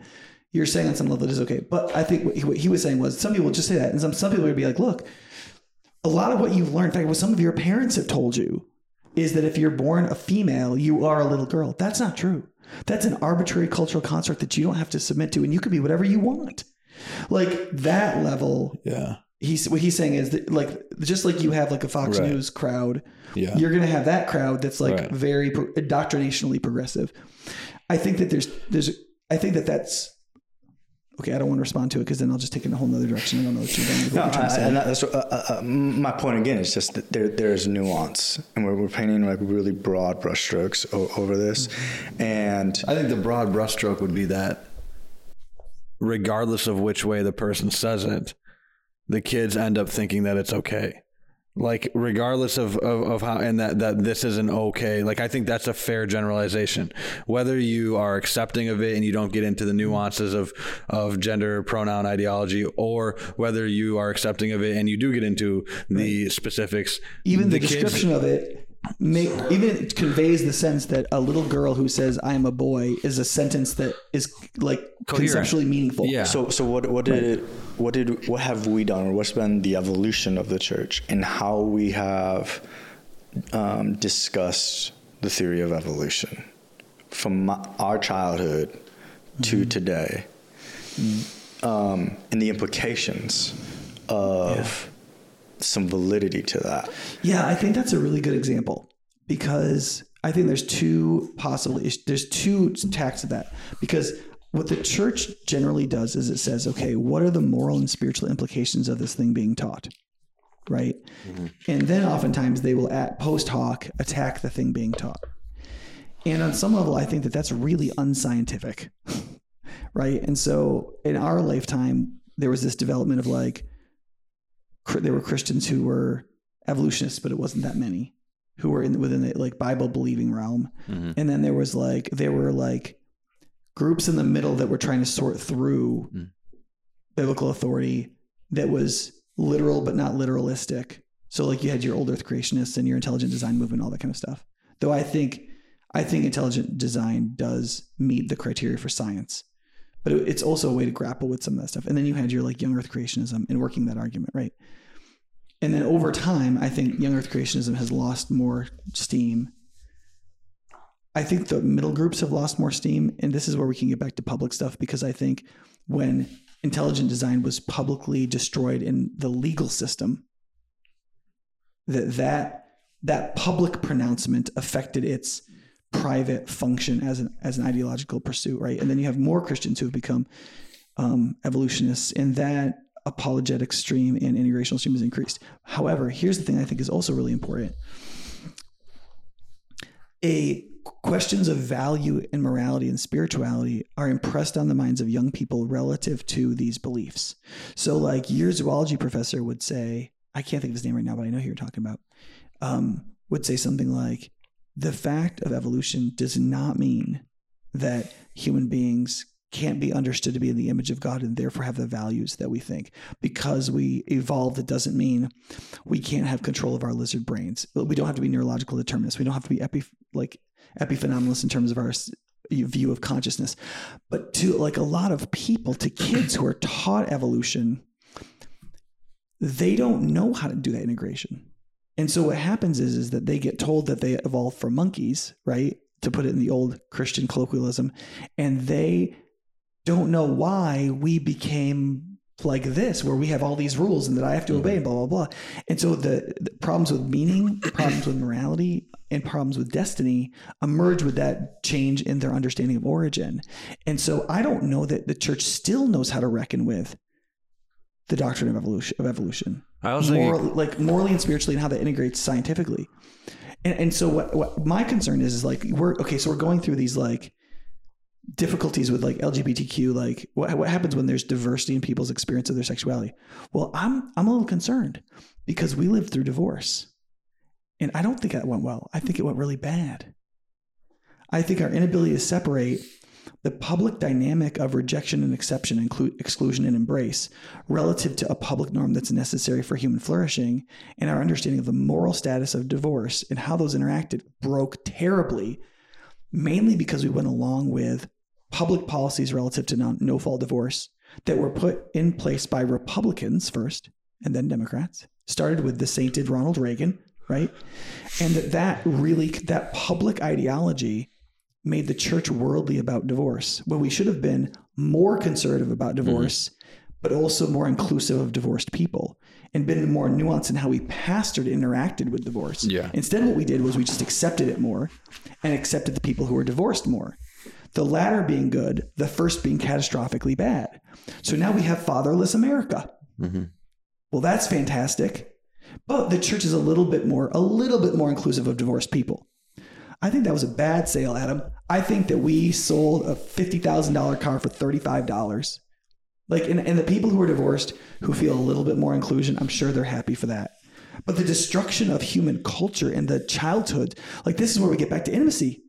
I'm pastoring kids in their 20s, or people in their 20s, and people in their 30s and 40s who have incredibly diminished capacities for intimacy because they were abandoned by their parents because of the contagion of divorce that functions socially. Like we know now that like if you're in a group of 5 couples and one of them gets divorced and you're in that friend group, you are now 33% likely to get a divorce. When 2 minutes ago it was 9% if everybody was married within your social group. Like, so I don't know that I know that the church struggles with it, but I think it's partly because we lag behind. But it's partly because of our interests in these questions. We have moral, spiritual, meaning-based questions in these things. And the people who are trading in them don't seem to be taking seriously enough what it's doing to the moral, spiritual, and meaning-based psychology of the human beings that are being affected. And I think that that's demonstrated in our fatherlessness, our inability to form families, our lack of capacity for intimacy, our rising suicide rates and murder rates. Right? Like if you're a white kid in Silicon Valley, your highest likelihood of death is suicide. If you're a black man in Chicago, it's murder. But both of those are anti-individualist human realities of flowing out self-hatred from the culture these young people are growing up in. It's leading to death in increasing numbers. And so like, I feel like in some ways the church has been really behind and also profoundly heroic in its rejection and its stick in the muddishness, and sorting out the dynamic between those two has been one of the most difficult things in my life. And I as a pastor, I mean, maybe you can do this in the school as you try to integrate things as like a diversity person, but as a pastor, I can't go, I'm going to pull back to these fundamentals and focus on the primaries. I have to have a nuanced view of level 1 through 10 of certainty versus uncertainty and centrality versus non-centrality. And the resurrection of Jesus the Christ would be a 1, right? Love would be a 1. But like some of these other things that we're talking about would be 2s or 3s, and some of them would be 9s. You know what I mean? And the 2s and 3s, I can't really shrug about. And that would include things like sexual ethics, like ethnic openness, the family divorce, those sorts of things are like super tight in Christian, in the scriptures and in Christ's teachings. I mean, you point, like it's a wrestling. The church and the generations have had to wrestle with all of these different things. What does faith and the life of Christ look like in every context, in every generation? And to me, I embrace the wrestling, not the I'm winning, other than who I really believe Christ is, right? Mm-hmm. Because there has been a wrestling. I have a Jewish friend who he's trying to understand Christianity and kind of the modern art tradition, and he's like, we got our name from a guy who wrestled with God. It's like we're used to wrestling. Mm-hmm. We all have opinions, but we're held together by this identity, core identity, right? Mm-hmm. Core faith, and to me, that's been valuable with how I engage all these different issues, because more than engaging the issues is first engaging the person and walking with them. God is always walking with us in all of our imperfections, and when we get it wrong and when we get it right. And I think every side weaponizes it. And you even alluded to this earlier. Like, mm-hmm. I think each side, like these polar opposites, the extremes on both sides, they keep reacting to one another. And they speak in these really broad monolithic terms. And so then we just get stuck in these big talking points. And it's not helpful. And each side is like the same coin, right? Just two sides of the same. And to me, it's not helpful. Reacting to like I said earlier, the church started cancel culture. We kicked out a whole bunch of people, and we didn't know how to walk with people, and how the Romans were killing us, and that's kind of a worse form of canceling than church discipline. Right.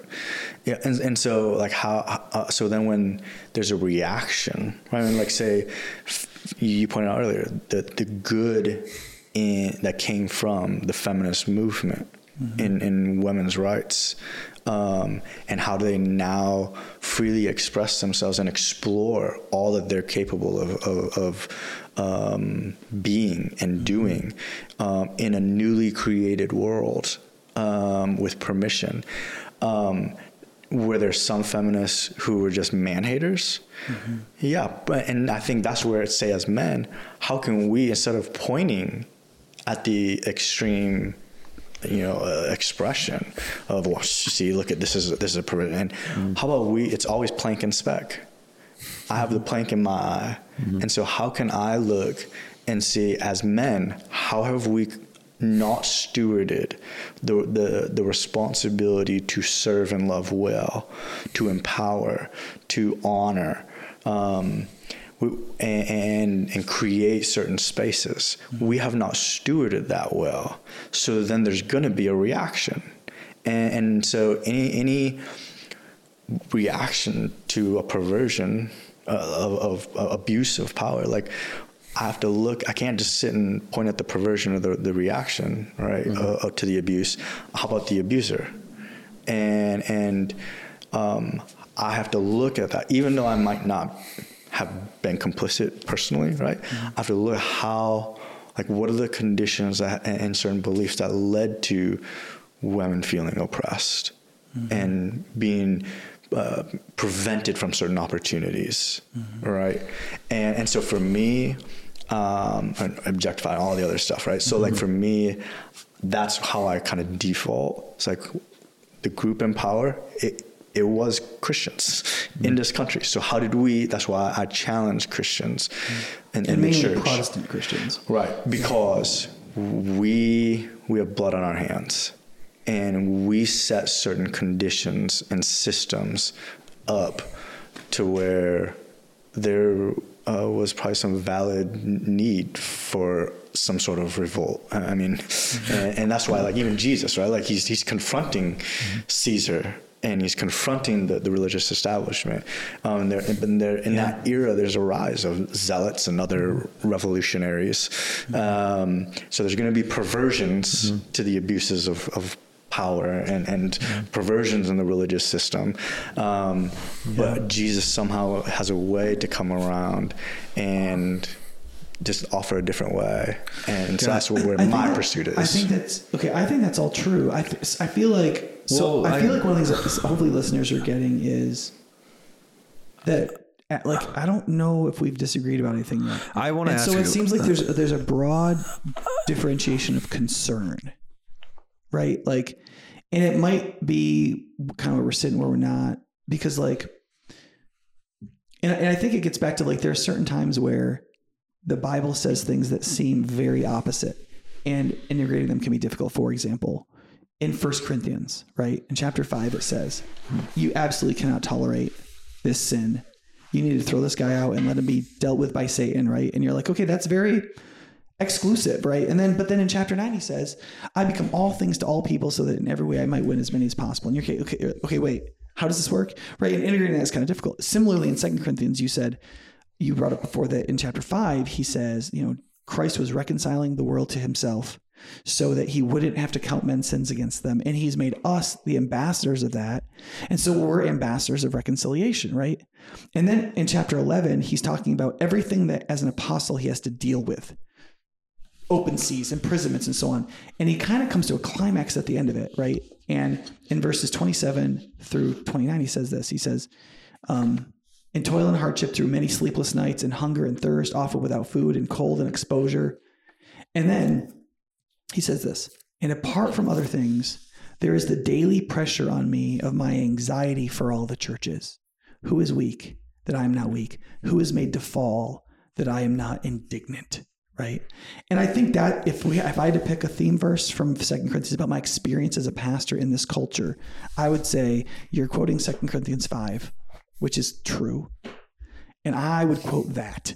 I would say, as a pastor, I carry in my heart my anxiety for the churches and the people in the churches and their children. And when they're weak, when these kids go to school and they're not fully psychologically formed and they're being, I think, abused and mistreated to the point of psychological trauma for especially more sensitive kids relative to their religious faith, I'm weak in that weakness. I am in loving, intimate solidarity with them. And when I watch these kids, they come to me at 12 and 13 years old and said, "See, Pastor, I don't know what to do." Or I see them psychologically being overwhelmed by TikTok. And so that they're already like in body dysmorphia because they're not as thin as they're supposed to be. And so the worst of attractiveness culture primes them for the worst of LGBTQ predatory ideology.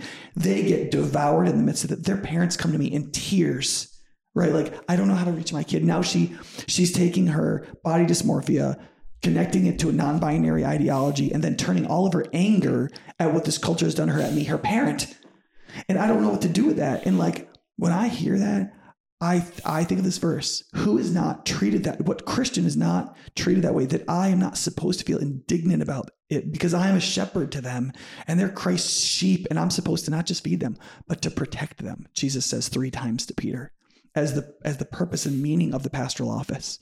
And so I feel like those two pastors have to hold those things in this profound tension. This, I'm an ambassador of the gospel of Christ. I'm all things to all people, right? Which I feel like you're emphasizing. And I feel like there's this other extremely strong emphasis in the mouth of Jesus and in the writings of the apostles, which is like, we are the shepherds of Christ's church. He is the chief shepherd. And this is how we're supposed to feel.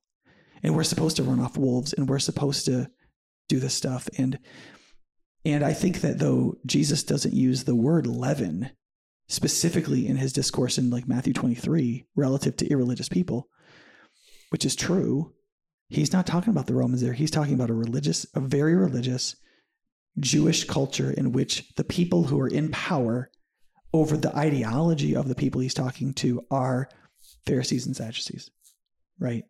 But he also like rejects lots of forms of Romanism. He speaks about how the religious brokenness of the Pharisees is a kind of worldliness. And then he talks about the world. He just doesn't use the word leaven, but talks about how it affects us and gets in us. And the apostles talk a lot more about that. And of course, it's the theme of the entire Old Testament. Our idolatry, our willingness to walk away from God for what the New Testament would call worldliness, is the entire theme of the Old Testament. You and I have not had the benefit of an exile to cure us of that. Except for what we're experiencing right now. You can argue the whole Christian life is an exile to cure us for heaven. But like, so I think that my indignation is well-founded while your ambassadorial spirit is well-founded, which is why I tend to think maybe we ought not send our kids to the schools as they are at this moment. But we also have an ambassadorial responsibility that can't be taken away just because we think it might not be the best thing for our kids. That's why we'll do a campaign at my church to go into the government schools and help teach reading and help love kids and yet also encourage people that they might not want to send their kids there because it might not be good for their kids. It might be really bad for them.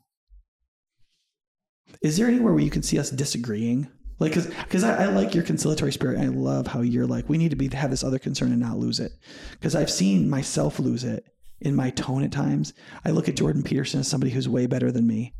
And I'm afraid he's losing it. And I'm like, oh gosh, I need to really be on my guard. I've seen Tim Keller not lose it over 15 years. Right. And so I really hear what you're saying, but I still feel like the indignation that I feel and the desire to protect people in a correct way is my sacred duty that I will also be judged upon, that I can't relinquish. Is there anywhere where you think we're disagreeing?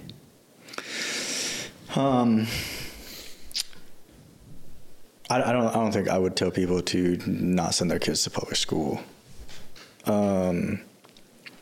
I guess from just what I kind of think I said it at the beginning, like I don't start from the posture of like fearing what the world will do, and trusting what I am giving my kids, or even how I'm pastoring the people within.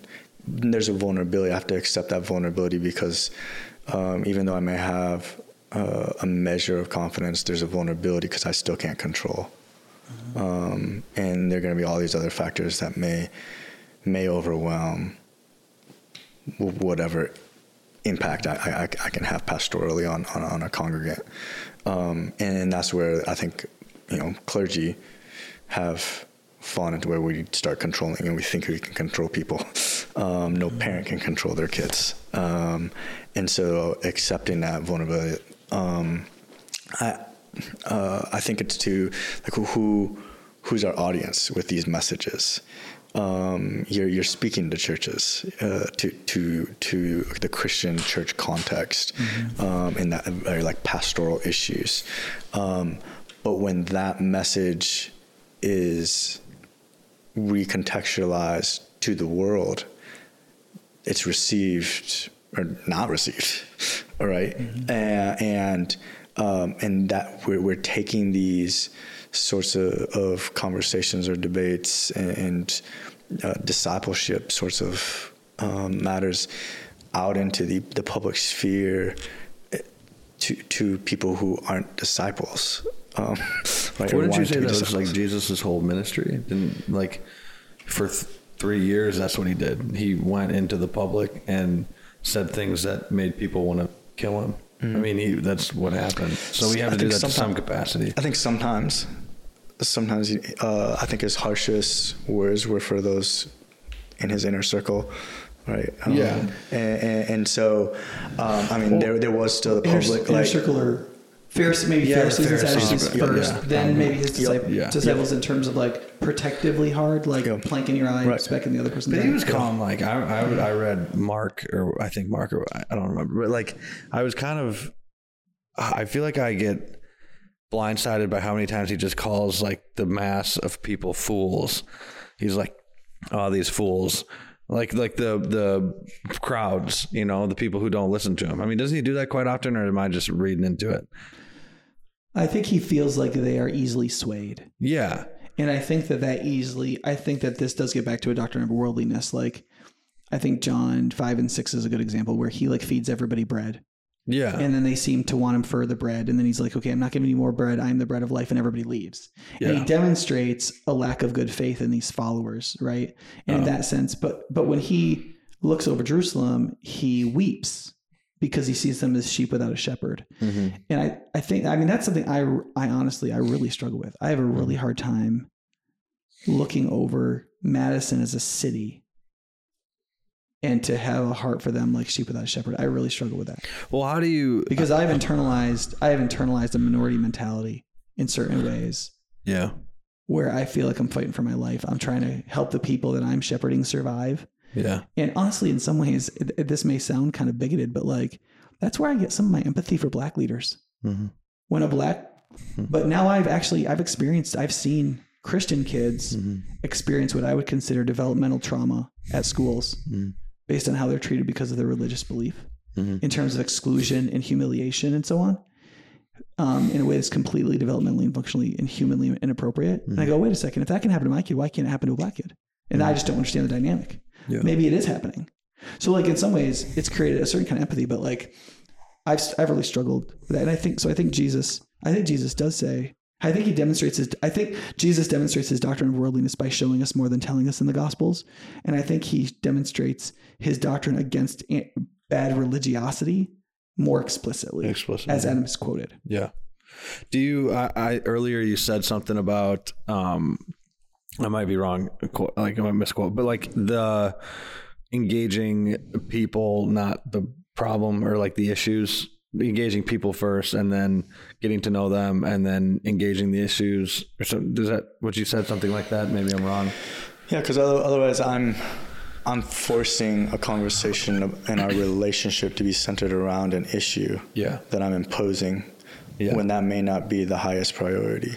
Like when we had all these African American youth coming to our youth group, there was pressure from the pastor to teach these kids about tithing because they're not paying the bills to keep the gym lights on. Mm-hmm. Yeah. That feels stupid to all of us. But there's a whole group of people in that generation right? And because there were families who were threatening to leave because of that very thing. Because we pay tithes, so our little kids should be able to have more gym space, or at least half of it, instead of all of these kids coming in and taking over the gym. So so there's two different groups of kids. There's so basically the church people's kids little church are sharing the gym with these other kids whose parents don't come to church and they don't tithe. And so there's some parents who are like, look, we tithe, we actually give, and then our kids can't get gym time in the life of the church. Meanwhile, all these kids you're bringing in from the outside, they're using the gym all the time. What do they think is the purpose of the gym? They say, ministry to our kids too. So ministry is engaging with culture and teaching the gospel. So I use that as an example to say, like, here's then I have an experience with certain Christians who are imposing what they think is the primary need to talk to these kids about. When I know there are way more higher priority needs that I'm addressing and engaging them with than that. Yeah. And so we don't do a good job of discerning that. Because we haven't allowed people to just be known, and we're imposing, like, well, this is what I'm really passionate about, so I'm going to talk to you about this. Right. Yeah. And it's like, well, that's not what I'm and I don't want to, and it's not going to really be fruitful in the end. Right. And to me, that on both sides, right? And so that's why that makes more sense. Because I feel like you're saying more like, to discern what the issue is, you have to know the person. Because my brain went immediately to Jesus with the rich young ruler, which we didn't get much context in that. He got to know the guy. The rich young ruler just came up to him, tried to make a moral argument at Jesus, and Jesus was like, follow me if you're gonna sell all your stuff, and he said no. And there's a lot of scenarios where Jesus immediately whatever word you want to use, he immediately confronted the issue rather than the person, and it was like, but oftentimes contextualized to the person. Okay, Adam has to leave in just a couple minutes here. I know, so Adam, let me tee something up for you. If you want to hit this softball, hit it. Otherwise, I want to give you the full right to just make a final statement, kind of, right? A lot of our African-American friends have said, we can't just talk about we can't just be person to person, because there's a systemic thing in the air that functions in such a way as to make sure that none of that individual back and forth thing actually gets us anywhere. So as long as systemic racism or white supremacy is embedded in everything, us engaging is futile. Because the system actually functions to keep the interpersonal relationships from bearing fruit for us, the African-American folks, right? I suspect you're sympathetic to that argument.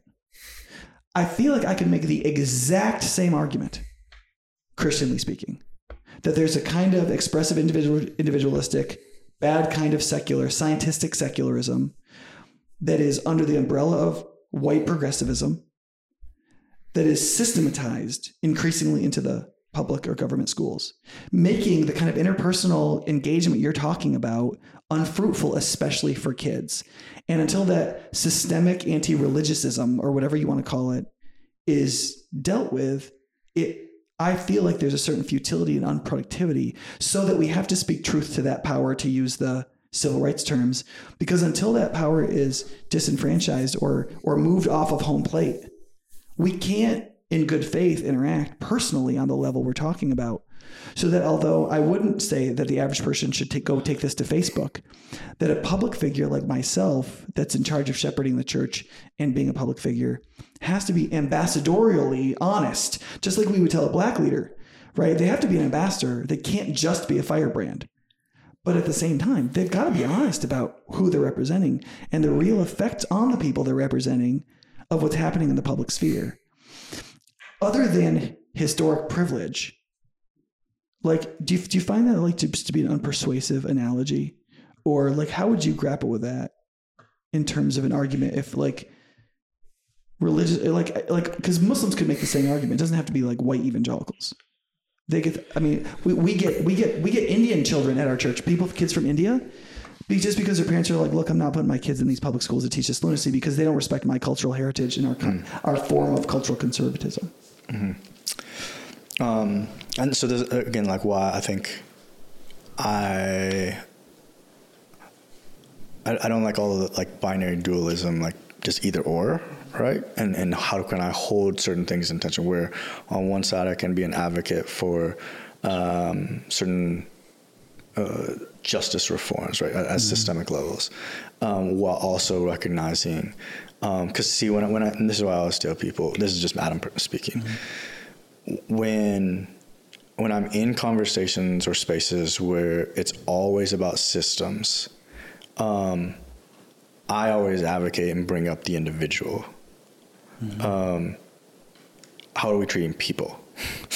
I understand there needs to be systemic reform, but then people only live in that headspace, right. And then they think they're really self-righteous because they affirm the need for certain systemic reforms. The more culture warrior you are, the more loving you imagine you are. When it actually becomes the opposite. And so for me, with this, like they've still neglected the person, right. And they've never got to know Black people, right. Because white liberals can wash their hands and think, well, I vote this way, right, and whatnot. So, but then when I'm speaking with people, when my context is all on the individual side, I still have to expose like the realities of certain systemic barriers, right, to opportunities, to flourishing, to right, and so I can't be pitted in the either or.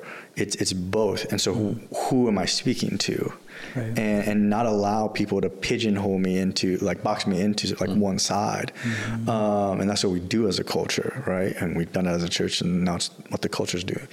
Yeah. So to me, it's just who am I talking to, and I think both are true, and both can be really weaponized, and so to me, that's. I don't think they're completely exclusive. Yeah.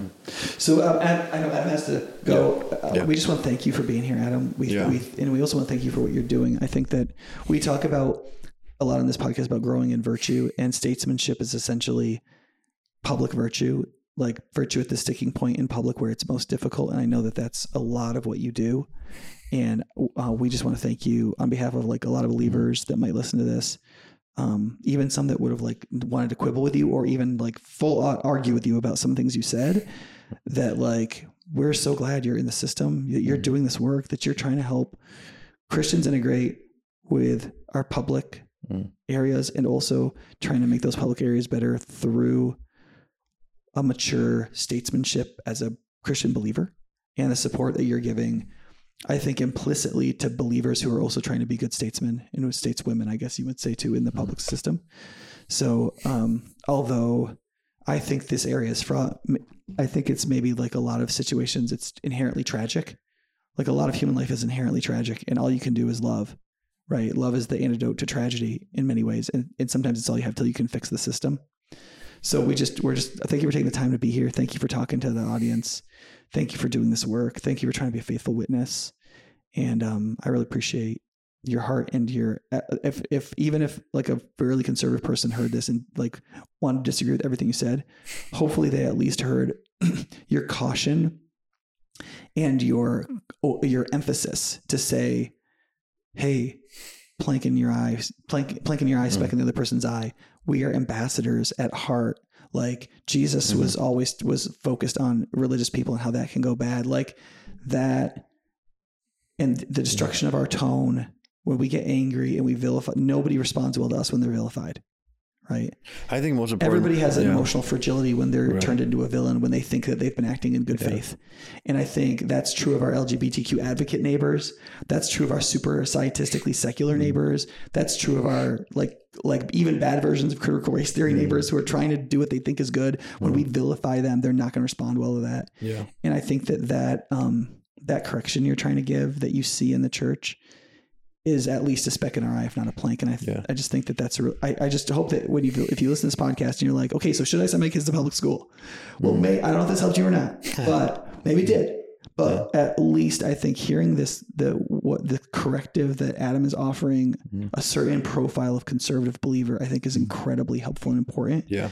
And I know that Adam is trying to live this out every day. Mm-hmm. And so I take what he says with a lot of spiritual authority, because I know he's trying to literally do it at whatever it costs him personally in this city. And so I have a lot of respect for him because of that. Yeah. And I hope that you, as listeners, you'll take what he said really seriously. Yeah. Well, real quick before we end this, I just want to say, to just on top of that, I think one thing that if an ultra conservative person is listening, or ultra progressive, whatever, your willingness to sit down and have a conversation with somebody, or, I mean, we all don't agree on everything as far as public schooling goes, and we have a conversation. Nobody beat anybody Some up. we'll have to have him back and like really get him arguing, because Adam's, if you can get him in that mode, he's especially fun too. Really? Because like then he's pushing for stuff. But like I think this was really helpful, I think, probably for some people. Let's say somebody listening to this wants to get involved in some way and be a volunteer in the public schools and maybe talk to you. How could they get a hold of you to be a part of that? I mean, I wouldn't be the point person for any volunteerism. They can go to mmsd.org, and there's I think ways to volunteer. There's a system, volunteer tracker, and all that sort of stuff to be approved. No, I appreciate the conversation. You know, to me, it's when I look at the whole of the story of God as revealed in Christ, he's always come down and he's been willing to be confined to every limitation and perversion of culture in every generation. And he's still been able to move us along to grow as a humanity. And the witness of Christ, the pure witness, not the religious perversions of it, right? But the pure witness of Christ bears the most fruit. And that's why I identify with him, and I'm happy to be identified by him. And so how can Daniel, Shadrach, Meshach, and Abednego live in Babylon, be learned in that culture, have some influence, and stay faithful? And how can Jesus come and suffer amongst the oppressed, and still at the end say, Father, forgive them? That we don't suffer well, because we've been so conditioned into being a dominant, self-righteously superior, institution and community. And I think we get a great opportunity to learn what it's like to be somewhat of a minority, because it humbles us. If you don't humble yourself, you will be humbled. And I think it's good for us. It teaches us how to behave. It purifies us. And I think it's a good season to wrestle with all of these things. And the Bible is a gift to minority people. Like the Bible assumes everywhere we're both in the minority and oppressed and facing persecution. So it's written for such time as this. If that should be the case for us. Yeah. Adam, thanks so much for being here. Yeah. Thanks for being part of this episode. We appreciate it so much. Yeah. Thanks. If you're listening to this and you like it, make sure you like, subscribe, share this with your friends, follow us, give us a 5-star review and a rating, and go to optivenetwork.com for more. And we will see you guys in the next one. Goodbye.